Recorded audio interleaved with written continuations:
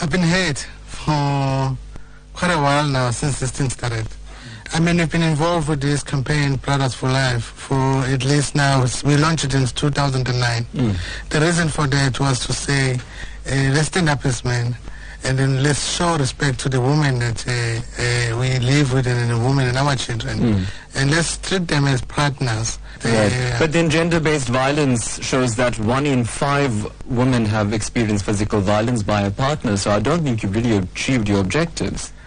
True, because what we did campaigns, televisions, on radio, about men, but of men that we did not reach.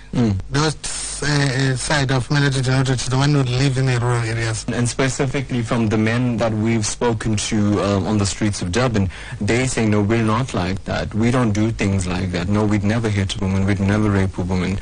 But other men would.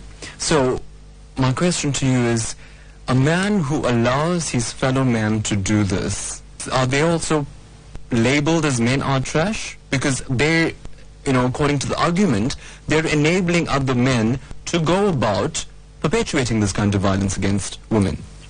Now, I'm going to say to you, we conduct sessions almost every week. What role can a fellow man, the neighbor who's a good man, and he's hearing that, his brother is abusing this lady he's living with, his wife, what should that good man do?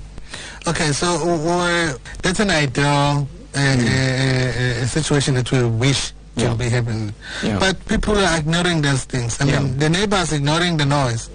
So I'd rather go to the police and tell the police that. Treat them as human, not as women.